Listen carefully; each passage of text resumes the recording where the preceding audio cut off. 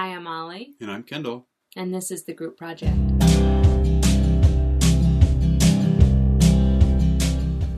The Group Project is a podcast telling people stories about making a difference in the world. You can follow us on Instagram at MakeOneChange, and you could subscribe, rate, and review the show on iTunes. Hi, Susie. Welcome. Thanks for having us on your podcast. You are the Backyard Habitat Certification Program Manager. Can you tell us a little about yourself and how you came to be doing the work you're doing with the Backyard Habitat Certification Program? And then maybe a little bit after that, what that program is. Sure.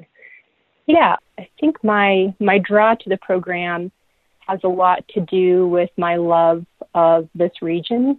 I grew up in Southwest Washington as a kid and then lived around different parts of the country during my middle school and high school years, and always really missed the Pacific Northwest. Growing up, we had about 10 acres of woods, and that's pretty much where I spent most of my time, was out in the woods exploring and just soaking in the beauty and looking at all the little creatures that lived in the trees in our backyard. And there's always, to me, nature has always held a lot of mysteries and just beauty. So I really appreciate what we have in this region, and I'm just really drawn to it. And now living in a city, I realize the impact that we've created on habitat here. And so it's really great to have a job where I can help support wildlife and our natural areas. So I really appreciate that. So yeah, I grew up in this area, and then I went to college in Texas and got a degree in psychology, which was a really fun degree. And then I kind of quickly learned that I wanted to be outside more and wanted to have access to nature as part of my job. And so, and I really missed the Pacific Northwest. And so not long after college, I moved back up here. And this was during the time when there was a kind of an economic crash in the U.S. And I had a fairly difficult time finding work when I got here. This was around 2001. And so I considered going to school for landscape design. I'd taken quite a few landscape design and botany classes, and ultimately decided that what I really just needed was a job. So I ended up working in a field that didn't really fulfill my personal goals, but, allowed me to pay the rent and so forth. That was in title insurance and escrow. That lasted for about 10 years. And then, let's see, I guess it was about 2010 when we had another economic crash. They closed most of our office and laid a lot of employees off, including me. And so then I got the chance to kind of start fresh and think about what inspired me and what I wanted to do for the rest of my, working life. Office work hadn't been particularly satisfying to me. And I had a background in landscape design and botany, and I'd really enjoyed that early part of my career. And so, but I also wanted to utilize the experience that I gained working in title and escrow, where I learned a lot about land use and real estate. And that seemed like a really valuable skill. So I started looking at land trusts in the area and thinking about how I could get involved with those, because a lot of those skills can be utilized for land conservation purchases and so forth. And that drew me to Columbia Land Trust, where I volunteered for a little while. And then before too long, I actually got a job at Friends of Trees, which is another local nonprofit here, and enjoyed 6 years there. It's a great organization, still very, very fond of it. And working at Friends of Trees really helped me. That was the first time I'd ever done any kind of community engagement. I led a couple of the plantings through the Neighborhood Trees program. And I just really enjoyed going out into neighborhoods and getting people excited about planting trees. And one of the core components in the Neighborhood Trees program is that at our Saturday planting events, we encourage everybody in the neighborhood that's getting a tree to show up and to help out in some way, whatever their capacity is. And there was just such a wonderful experience in working with communities in that way to bring nature into their daily lives, whether it be their planting strip or their backyard. And that really kind of launched my passion for working with individuals and enhancing their yards to create that beauty and then cumulatively to help clean the air of the region, clean our waters, keep our soils clean and so forth. And so I started seeing kind of a bigger picture of what it meant for individuals to take action in their own yard. And that was just really inspiring to me. So when this position opened up, I jumped on it and haven't looked back. So that's how I landed at the Backyard Habitat program. And this might be a good place for me to mention that the program is actually co-managed. So I work for Columbia Land Trust, and then the other program manager works at Audubon Society of Portland. So the program is co-managed by Columbia Land Trust and Portland Audubon, and it's a really wonderful partnership. I think we both have a lot of strengths that we bring into the partnership in terms of creating certification criteria for the program that are specifically linked to broader conservation goals, as well as how to engage communities. So there are strengths that both organizations bring in terms of that. So what specifically for the Columbia Land Trust, is there a particular mission or goals in terms of the backyard habitat certification that you come from, or is everything kind of shared? Or I don't know if that question makes sense, but it does. Yeah, I think there are a couple different ways that I can answer that. Columbia Land Trust conserves currently over about 33,000 acres of land along the Columbia River.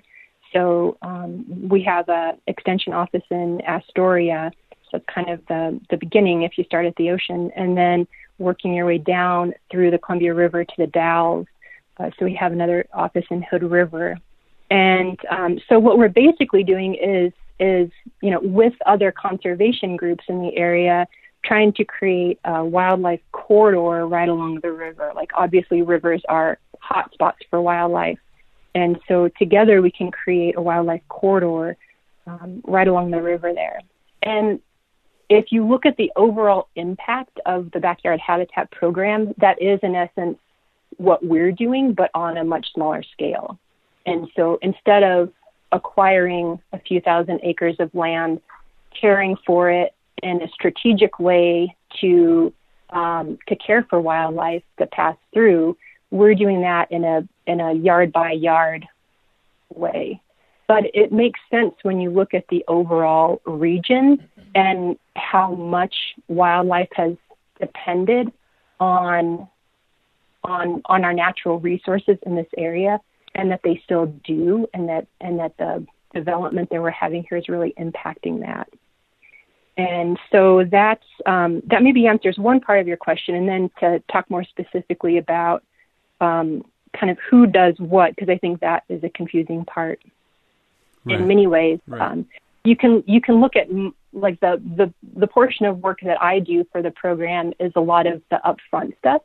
So, for example, you're enrolled in the program, so this might make sense to you or to anyone else listening that's in the program. We start with enrollment, and so when someone enrolls, what we do is connect them with one of our trained habitat technicians to set up a time for them to come out and visit your property for about an hour and look at what's going on there. Like, what invasive weeds do you have? What native plants do you already have on site? What are your planting conditions like? How much sun? How much water? and then talk to you about what your goals are for your yard. And so that kind of beginning of the phase is the part that I manage. And then what my cohort does at Portland Audubon is take over kind of from there. So once you receive that initial site assessment, you're what we tag in progress. So you're kind of in progress working towards certification. And we have 3 different certification levels. But once someone's ready for certification, that's when she takes over and helps them reach certification. So doing the follow-up phone calls that are necessary to remind people of the resources that we provide, and then also to assign them to a certification technician once they're ready for certification. And there's quite a bit more to it than that, but that's kind of the part that's easiest to visualize.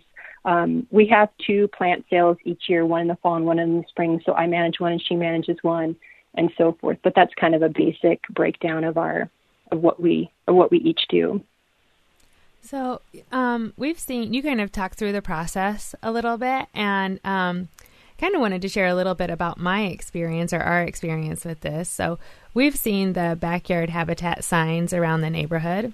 And I remember Kendall asking me if I'd ever want to do that with our yard. And without looking into it, I said no, because I was like, I don't think so.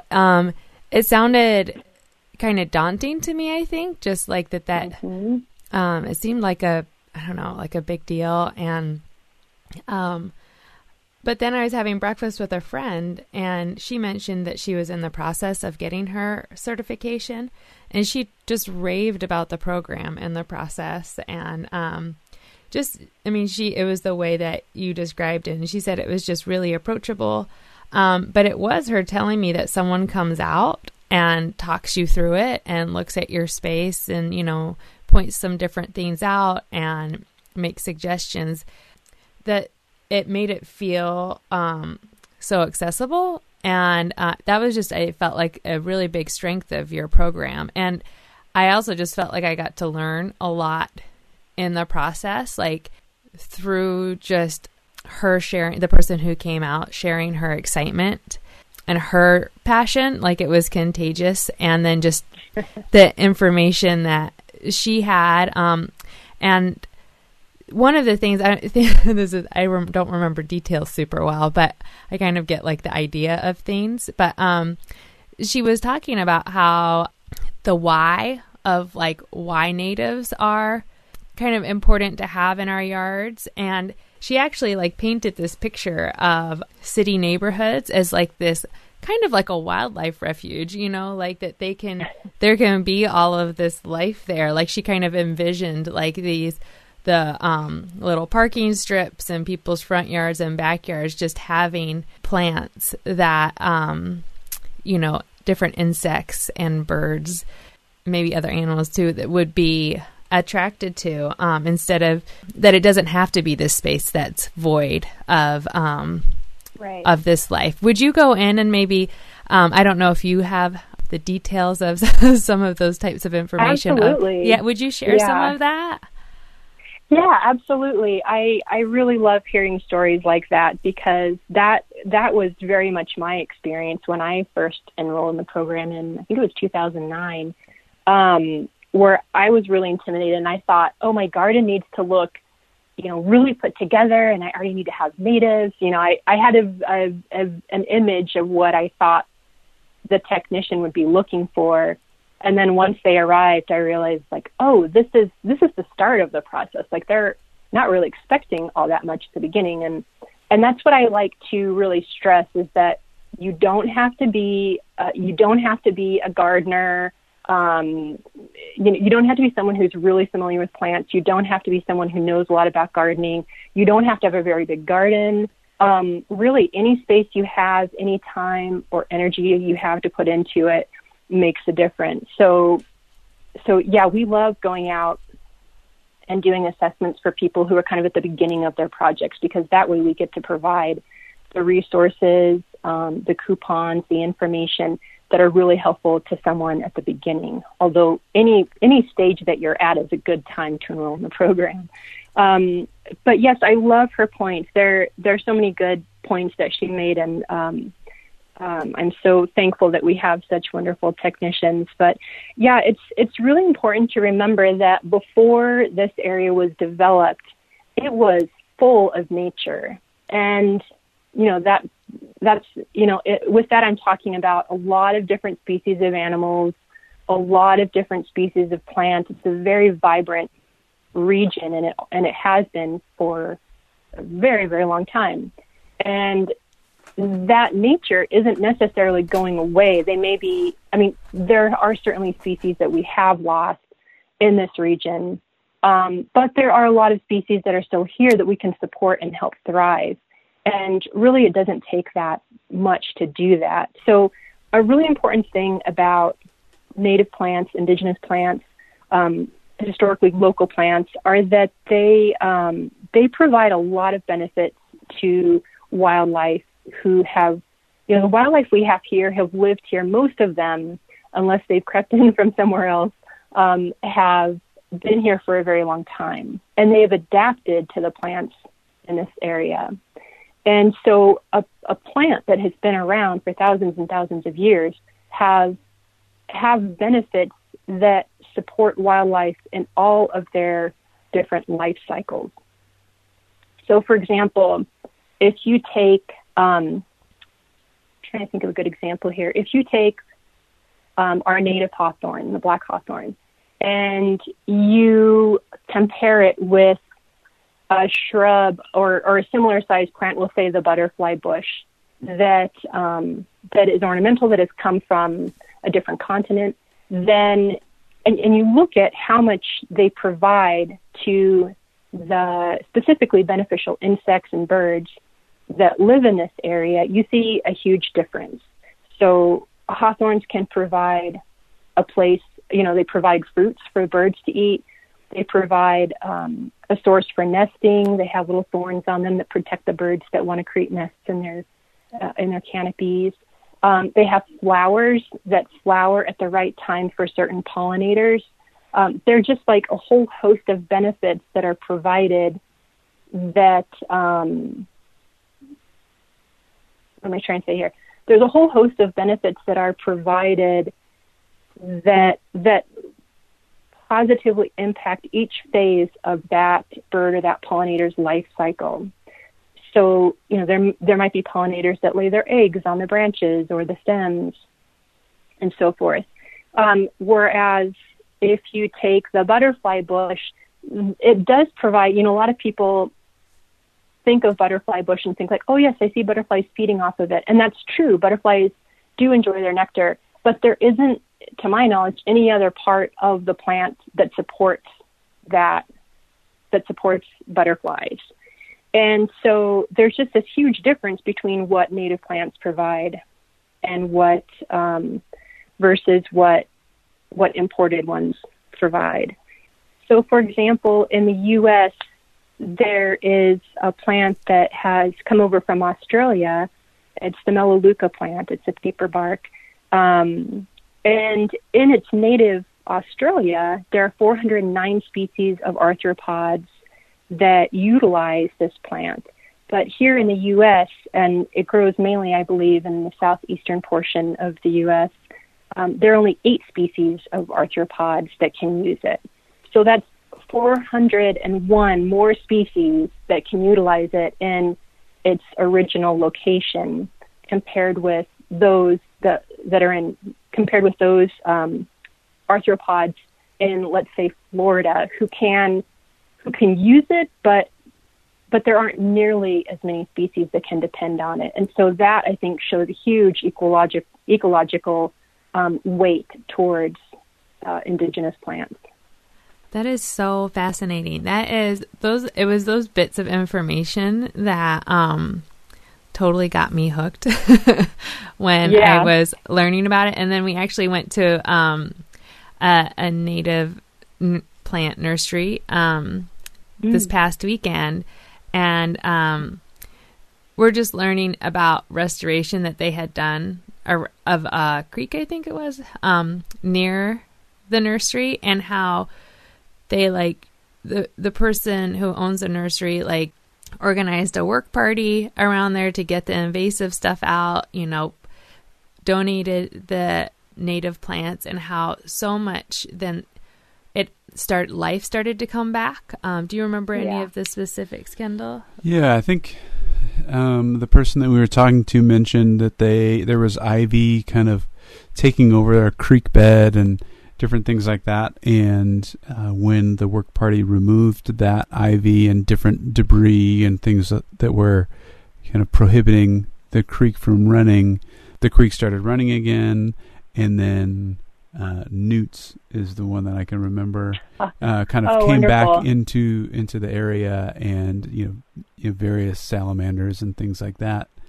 Right. I thought that was just really interesting how nature is kind of waiting there at the door to come into these places. I thought that was a really interesting thing. Nature is totally waiting. That's a great way to put it. Thanks. I had a question about, so you mentioned like wildlife, and when I think of wildlife, I think of like bears and like big wildlife, and I don't think that you're meaning that we're going to be introducing bears into Northeast Portland. I hope. But there was a story a couple of years ago about a bear who ended up there, but it was quite an anomaly. Yeah. So when you mention wildlife, are you talking like birds, pollinators, insects, different like smaller wildlife, squirrels? I don't know, but like what kind of wildlife? So as people who may be interested in the backyard habitat certification, so they maybe don't get scared off from, saying, oh, if you kind of pursue this, you're going to be, attracting coyotes or, like something like that. So what type of things could people expect to, what are people opening the door to, I guess? That's a great question. It really varies based on the part of the area that you live in. So, for example, a lot of our earliest enrollments were in Southwest Portland or the west side of Portland. And that's a very different, in many ways, it's a very different area ecologically than the east side of Portland. On the west side, there's a much denser tree canopy. We've got Forest Park, which is, quite large, natural area in essence, even though there is foot traffic there. And over there, a lot of our participants see deer, see elk. So that can be one point, or that can be one form of wildlife. On the east side, we don't usually get deer and elk unless we have some natural areas that are very close by. But really, I think most people are drawn to the program because they want to support birds. Like they love watching birds in their backyard, which I do too. That's really how I came to the program as well. So people who want to support birds, and I think people who want to support pollinators. There's been so much in the news over the last, decade or so about the drop in the number of pollinators. Like honeybees are kind of what gets a lot of press, but really all of our pollinators are really suffering, as well as our amphibians. And so I think people are realizing how important pollinators are and want to support them as well. So I think most people come into the program through birds and pollinators, but really once you start understanding the dynamic nature of ecology, which I feel like our program does a good job of talking about at a certain level, you start understanding like moles are very beneficial as well. And they annoy a lot of people. And so not everybody's going to want moles, but for anybody who can be open to imagining, and receiving moles as a benefit to their local ecology, that's a really wonderful thing. And so, people come at it kind of from different angles. And yet I think what our program does is get people to be a little bit more open-minded about, what nature they're willing to support or what wildlife they're willing to support. Coyotes are going to, they're pretty mobile. They move around, and they come, kind of far into the city. And we don't have any specific ways to support coyotes. And I think most people aren't really looking for ways to support coyotes in their yard.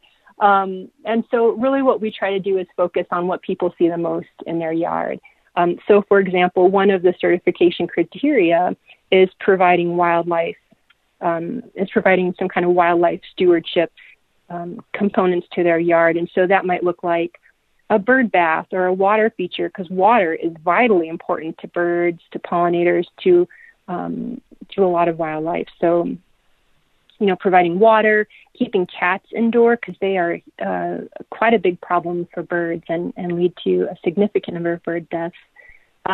Putting up a bird or a bat nest box. Bats aren't something that people think a lot about, but they're very harmless. They do a great job of keeping your mosquito populations under control. So I'm personally a huge fan of bats. Right.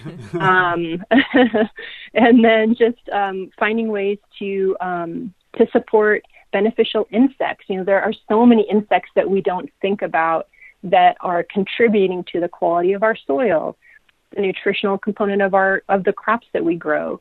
So there's so many things that people don't necessarily think about in terms of insects and their benefits. I mean, certainly there are some that have come into the area that are negative, but really most of the insects that we have in this region are beneficial if you take a step back and look at their overall impact.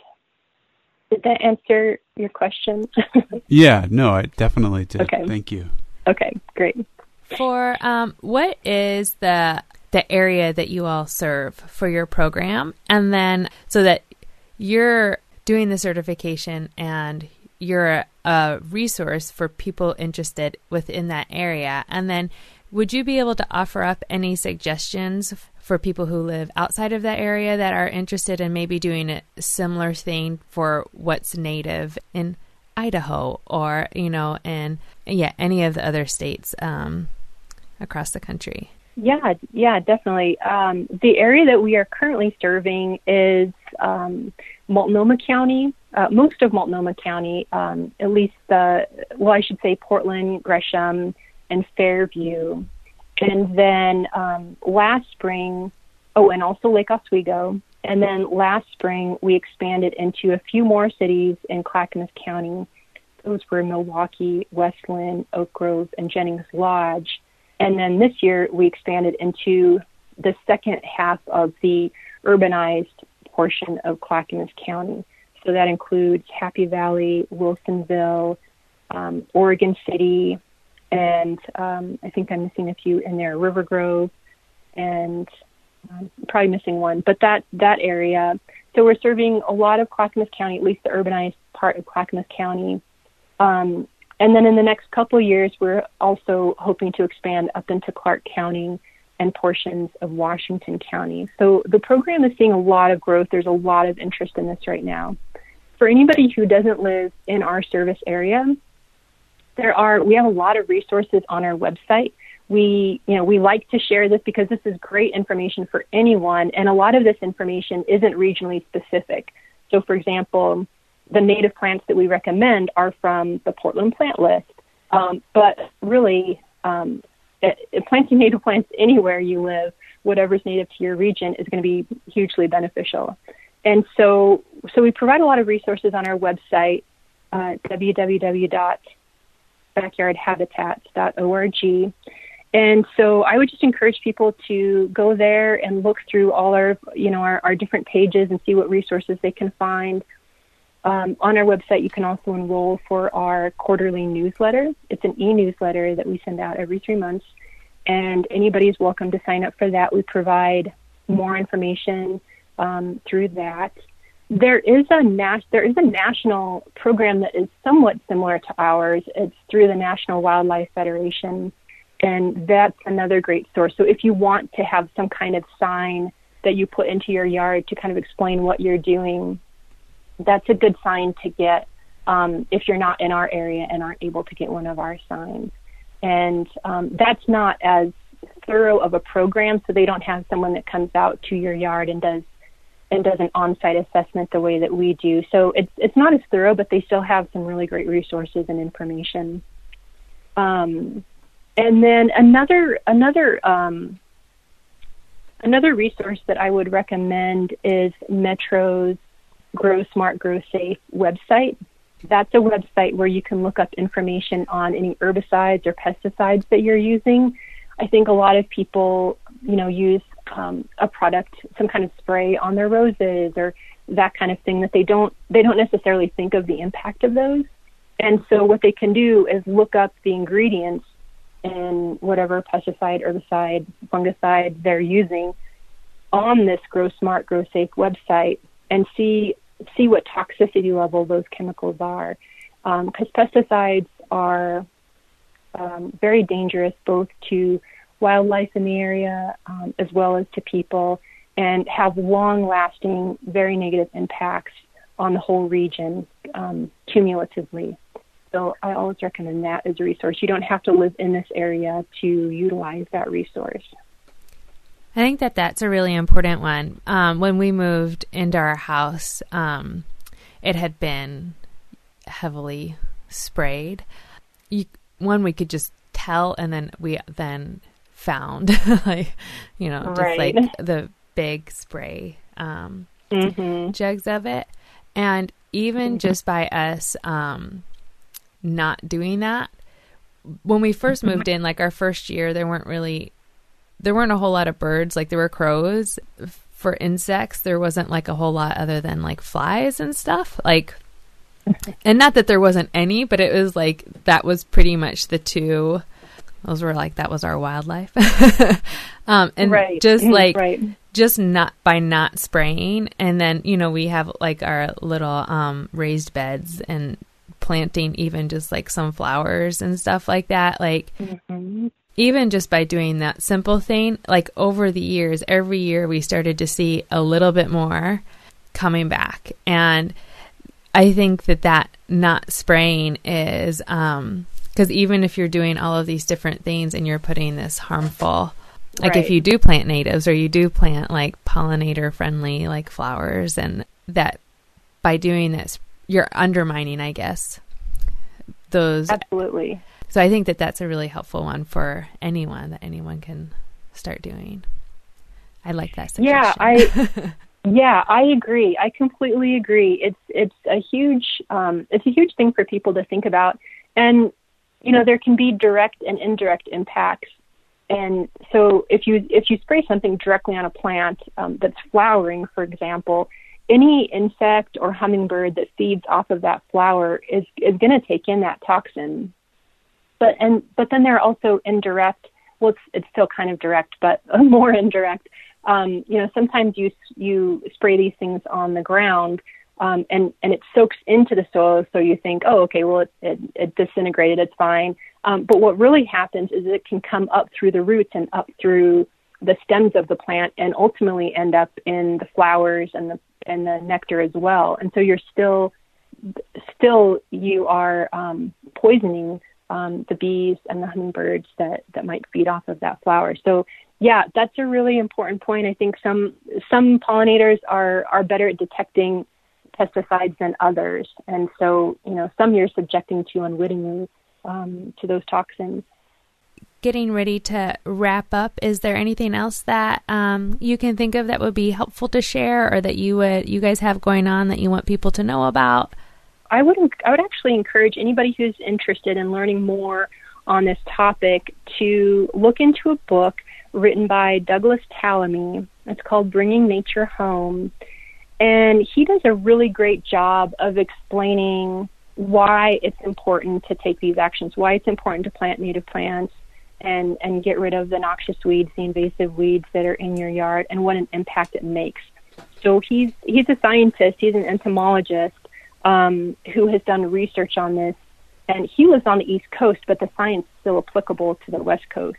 And it's just a really great book. You don't have to have thorough knowledge of ecological systems or anything. He keeps it very very readable to anyone who's new to this conversation. And so I think I would recommend that anyone who's interested read that book because, again, it just does a great job of explaining these concepts. Great. We'll link that book up. So one thing that we like to ask all of our guests in conclusion is, what is one thing that you would ask of your fellow human beings? One thing that doesn't get talked about a lot in the world of conservation is the impact that conservation projects and programs have on communities that have historically been underserved, or with communities that struggle, like particularly communities of color and low-income communities.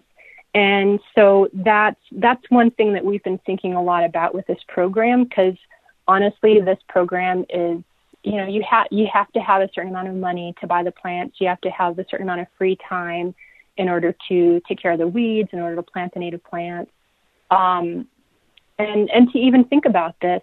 And so one thing we're trying to wrap our heads around is, how can we support people in our communities who don't necessarily have this kind of thing on the forefront of their mind, but who very much want to support nature. Like, just because they don't have the same amount of resources doesn't mean that they don't care about nature or that they wouldn't love to see birds in their backyard.